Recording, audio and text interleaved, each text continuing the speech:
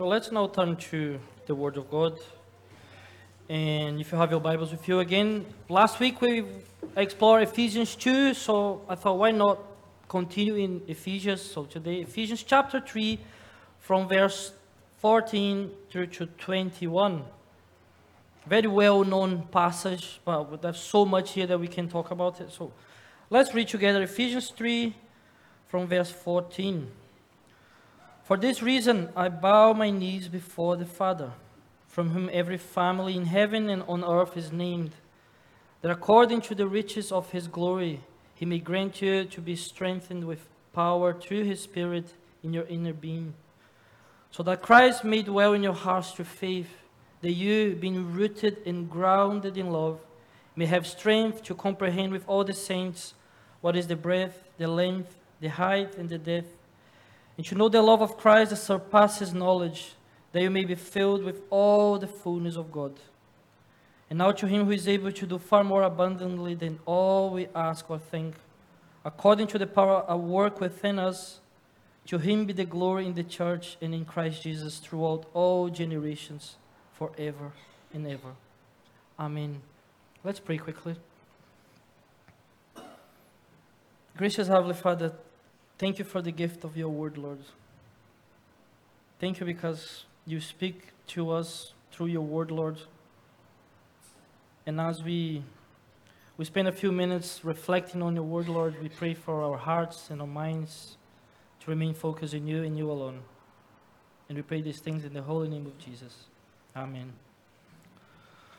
So church, what we have in front of us here is a prayer for the Ephesian church, right? And if you look at how verse 14 starts, it starts, for this reason I bow my knees before the Father. So Paul is on his knees in prayer. And if you're familiar with the book of Ephesians, this is now the second prayer for the Ephesian church. In Ephesians chapter 1, Paul prays that the Ephesian church may know and understand all the blessings of being a Christian, such as the hope, the riches, and the power of being a Christian. So there's full description there in chapter 1. But then we go to chapter 3, and he prays that we will apply this, or they will apply this in their lives, and consequently us. They will apply this in their lives in actions. So chapter 1, the prayer is for knowledge. And chapter 3 is for application. And it's like buying a new smart TV, for example. So the internet or the salesperson will describe all its features, right? And that's what we have in Ephesians 1 kind of thing. But then you need to know how to use this TV and how to turn it on and how to change channels, how to put on Netflix, that kind of thing. And that's what we have in Ephesians 3 here, is the more application part of Paul's message. And if you notice, in the text we just read, there is a progression, a very clear progression in Paul's prayer. And starts with inner strength, and then it moves to indwell in Christ, progresses to an outstanding love, an overflowing love in the fullness of God, and then it all ends in the glory of God. That's the climax. It finishes in the glory of God. So we're going to walk through all the steps very quickly so we can see this wonderful progression of Paul's prayer. So first, Paul prays for inner strength. So look again at verse 16 of our Bible reading. So he says, I pray that according to the riches of his glory, he may grant you to be strengthened with power through his Spirit in your inner being. So what is Paul praying for here? He's praying for a strong inner being, which is an odd thing to pray, I would say. Why do we need a strong inner being? That's our first question. And if you go back just a few verses, verse 13, Paul talks about suffering there, right? And Paul has first-hand knowledge of sufferings, doesn't he? And in his second letter to the Corinthians, he gives a huge list of all his sufferings. And I'm going to just mention a few of them here. He was exposed to like flogging and beatings, exposed to death several times. He was stoned. He was shipwrecked. He spent a day and a night on the open sea. I don't think none of us will do this. He was in danger from Jews to Gentiles and false Christians, and he was in danger in the city, in country, in sea. He often went places without sleep, and he was hungry and thirsty, and he inwardly, he burned with sin.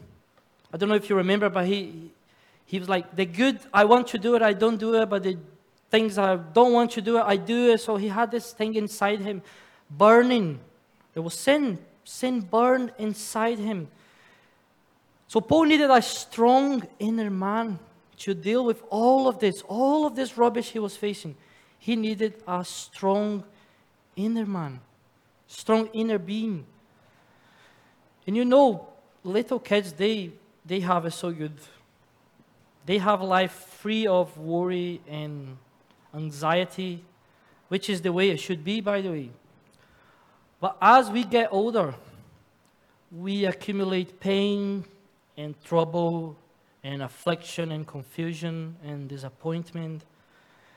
And I have noticed that the longer one lives, the more painful life can become. And life is full of pressures. We all know that firsthand. Full of pressures and problems and trials and heartaches, tragedy, accidents, death. And all of this, church, all of this can destroy us, can devastate us. All of this can rob us of peace and joy. All of this can cripple our service to the Lord and the witness to the Lord. And in all of this, a weak inner being leads to frustration and mental strain and worry and stress and sleeplessness and so on. So Paul is praying for inner strength as we deal with all these problems of life.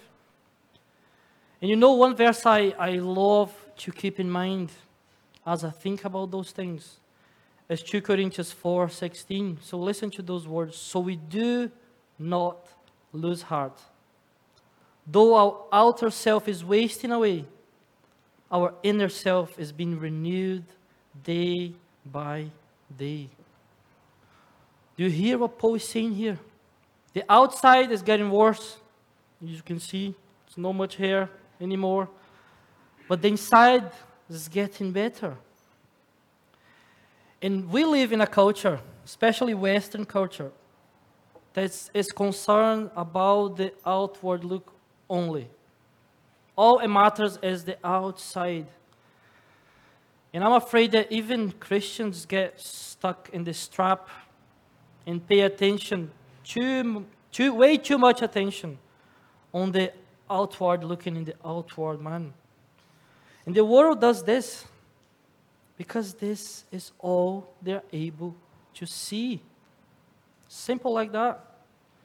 If you walk into any clothes shops, for example, there's a men's section, there's a women's section, there's a children, there's coats and jackets, shoes, belts, whatever. But there's no inner being department. I've never seen one of those, the inner being department. It's all outer. And our culture is absolutely consumed by this. We all know. And similarly, adverts or the internet tells us that we can look young again with six-packs and facelifts and all the enhancements that you could get. The focus is always the outside. And I'm not saying here that it's wrong to look good, by the way. That's not what I'm saying. But it's wrong to make that your only primary focus. Because you are working on something that is outer and decaying, right? So make the inner being, your primary focus instead. That's what Paul is saying here. If you go back to his prayer, verse 16, I pray that according to the riches of his glory, He may grant you to be strengthened with power through His Spirit in your inner being. And you know, we all need to reach the point where we rely on the power and strength of the Lord. We all need to reach the point where we realize our spiritual resources are not enough. We all need to reach the point where we realize God's power is made perfect in weakness. That's a promise from God's word. So in contrast with this perish man, for the Christian, for us, there is an increasing strength available to the inner being, to the inner man. The power is available, church. It's available, it's for free. All we need to do is tap into it. All we need to do is plug ourselves in. It's a simple matter of feeding on the riches of God's word. Feeding on the riches of God's word. That's what the Spirit uses to strengthen our inner man, our inner being. The outer man is wasting away, but the inner man is being renewed in strength and power. So can we make this our testimony, church? A strong inner being. That is Paul's prayer for that church. And that is my prayer for you and for me this morning. A strong and renewed inner being. But that brings us to our second point, which is Christ dwelling in your heart. Christ dwelling in your heart. And we're going to explore this point a little bit more. Look at how verse 17 starts. So that Christ may dwell in your hearts through faith. So notice the words, so that. So that here refers to the first step, right? It refers to being strengthened with power through His Spirit and Word in your inner being. So in other words, if you have a strong inner being, then Christ dwells in your heart by faith. It's a beautiful progression. But just to clarify here, Paul is not talking about salvation itself when he's talking about Christ dwelling in you. Paul is not talking about the union with Christ we need in order to have the blessings of grace, okay? It's not a question whether Christ is in your life or not. See, the original word, the Greek word for dwell, means to live in a house. To live in a house. And it's wonderful to think about this. To settle down and to be a home. And we were talking to the teenagers yesterday that Paul and I have lived in nearly 10 different houses since we moved to Scotland for different reasons. And moving is so stressful, especially if you have kids, or you live upstairs, or if you have a piano, which is my case in all of those. So we moved so many times for several reasons. And during those stressful times, telling you, really stressful times, that we had to move house, all what we needed and what we were looking for was just a place where we would feel comfortable and feel safe and feel at home. And I think this is what Paul has in mind here when he's talking about dwelling of Christ. So think of your heart as a home, okay? With different rooms. What does Christ find there, my friends? Let's pretend your heart has an office to start with computers and lists and books, whatever you have in your office. Is it filled with dust and rubbish and idolatry or materialism? Or is the office of your heart filled with stuff that pleases the Lord? And then there's the kitchen or the dining area of your heart, the place where desires and wants are satisfied. And He wants to know what you long for. He wants to know what you long for, my friend. He checks the menu to see what satisfies you. Will He be pleased with what He sees in the kitchen, dining room of your heart? Then He goes to the TV room, and oh dear, we're not going to talk about this, the TV room of your heart. What about the workshop or the garage of your heart? What you have parked there? What tools have you been using for His kingdom and His glory?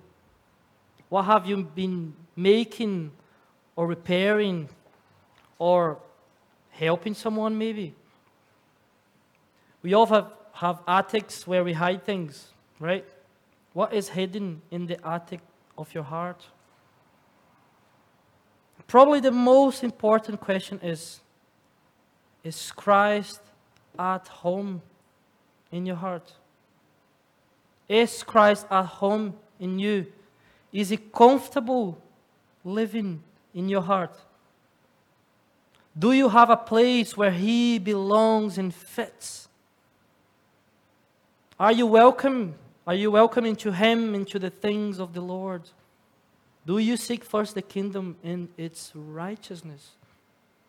Those are all very, very important questions, church.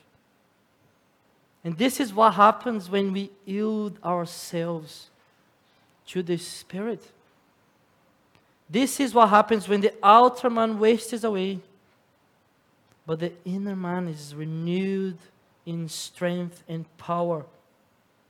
When this happens, Christ has a home, a place in your life where He fits, where He belongs, where He is at home.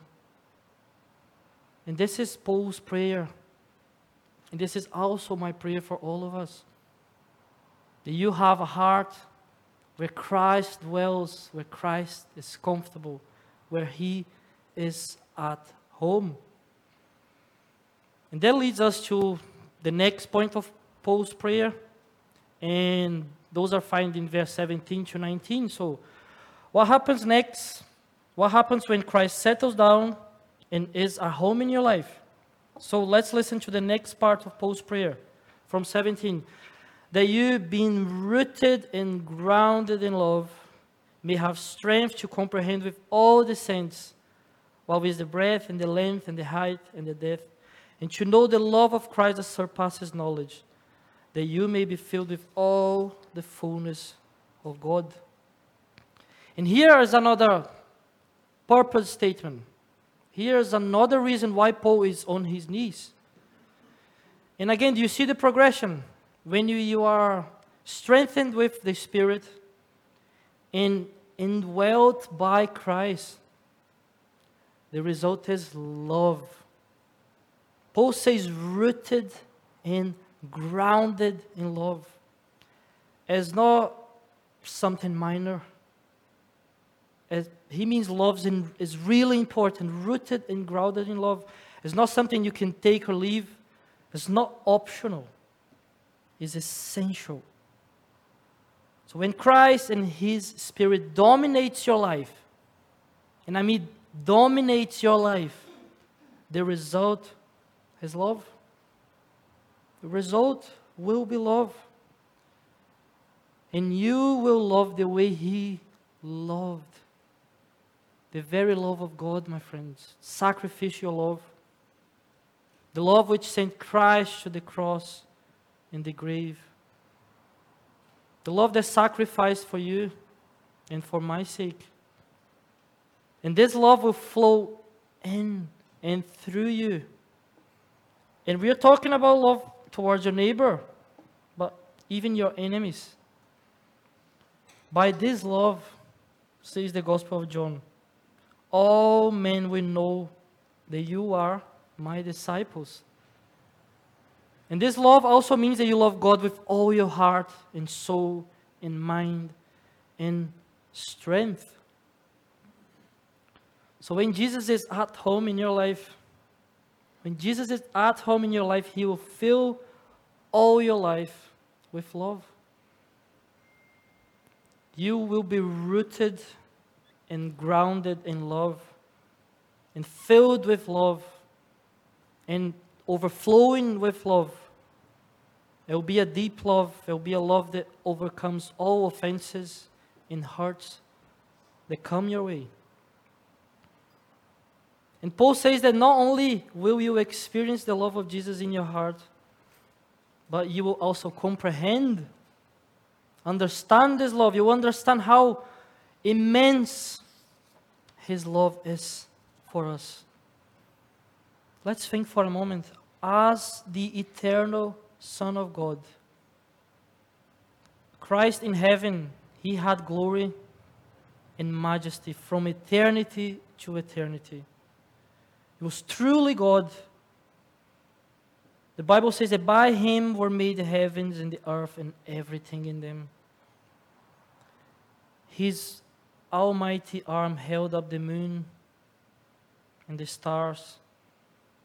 He reigns supreme, my friends. He reigns supreme over all creatures. He was God over all, blessed and exalted forever. But as we read in Philippians 2 to start our service, when Christ took our flesh, He emptied Himself of all this pomp and glory. Instead, He took on our sin and our shame, our misery, our grief. He made Himself nothing, absolutely nothing. He took on the nature of a servant. He humbled Himself. He emptied Himself out of love for you and for me. So think of what happened at the cross. I don't think we often reflect on what happened on the cross. We just normally explore this on Easter, but most of the times we overlook what happened on the cross. He who was King of the universe, became obedient to the point of death. He who was the Son of God became the man of sorrows. He suffered, He bled, He died.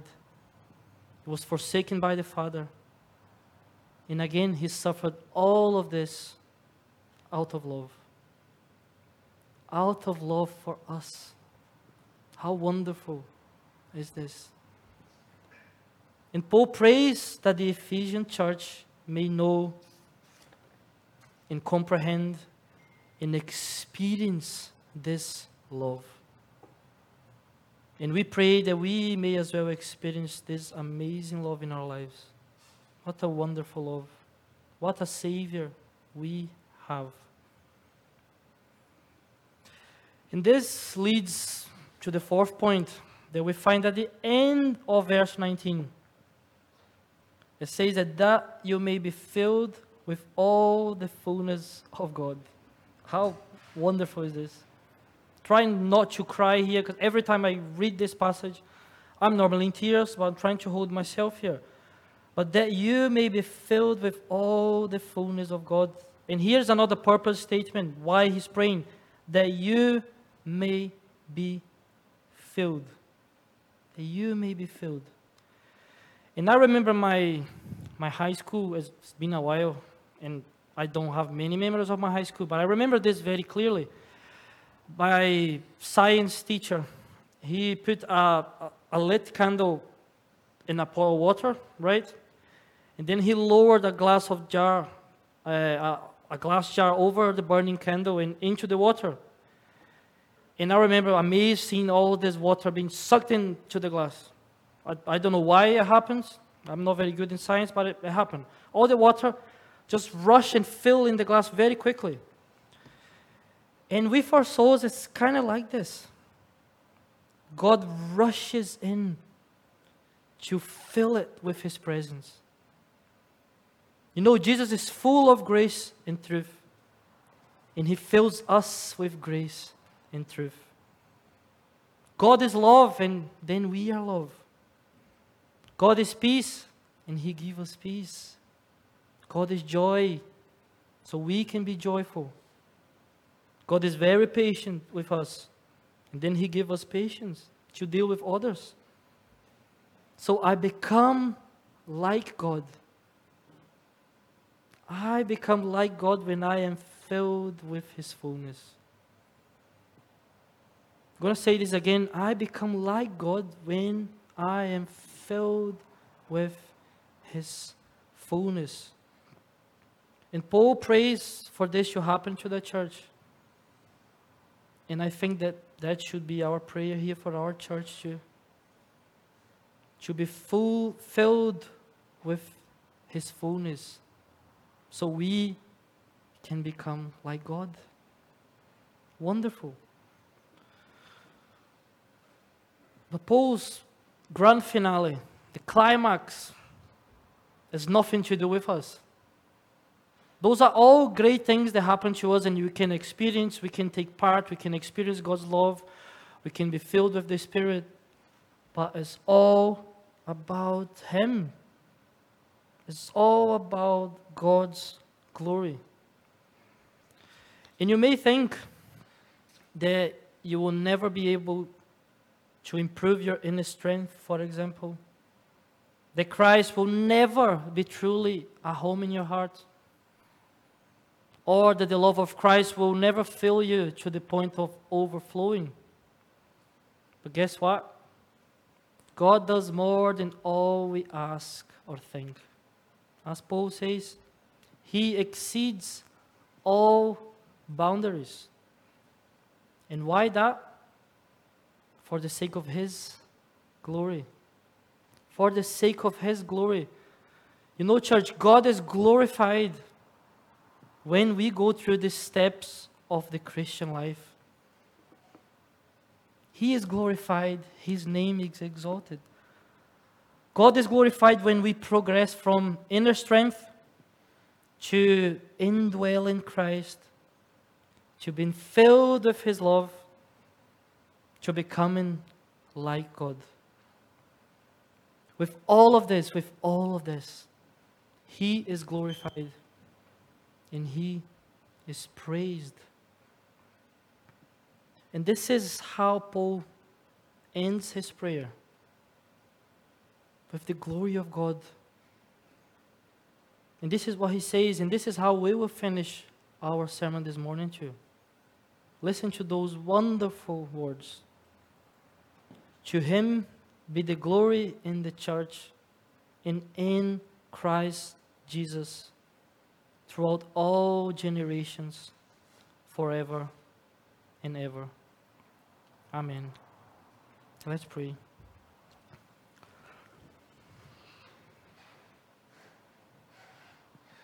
Yes, gracious Heavenly Father, to You be the praise and the glory, Lord. Thank You for sending Your Son to die for us. Thank You for the progression of Christian life that You offer us, Lord. Being strengthened in the inside, having Christ living in us, being filled with Your goodness. But we know that it's all because of You, Lord. It's all for Your glory.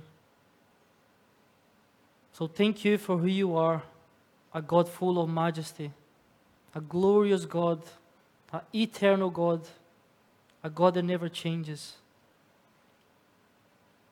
And we are here Sunday by Sunday to glorify Your name, Lord.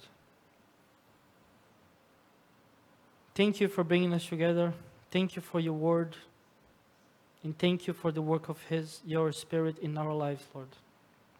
And we pray all these things in Your holy and eternal name. Amen.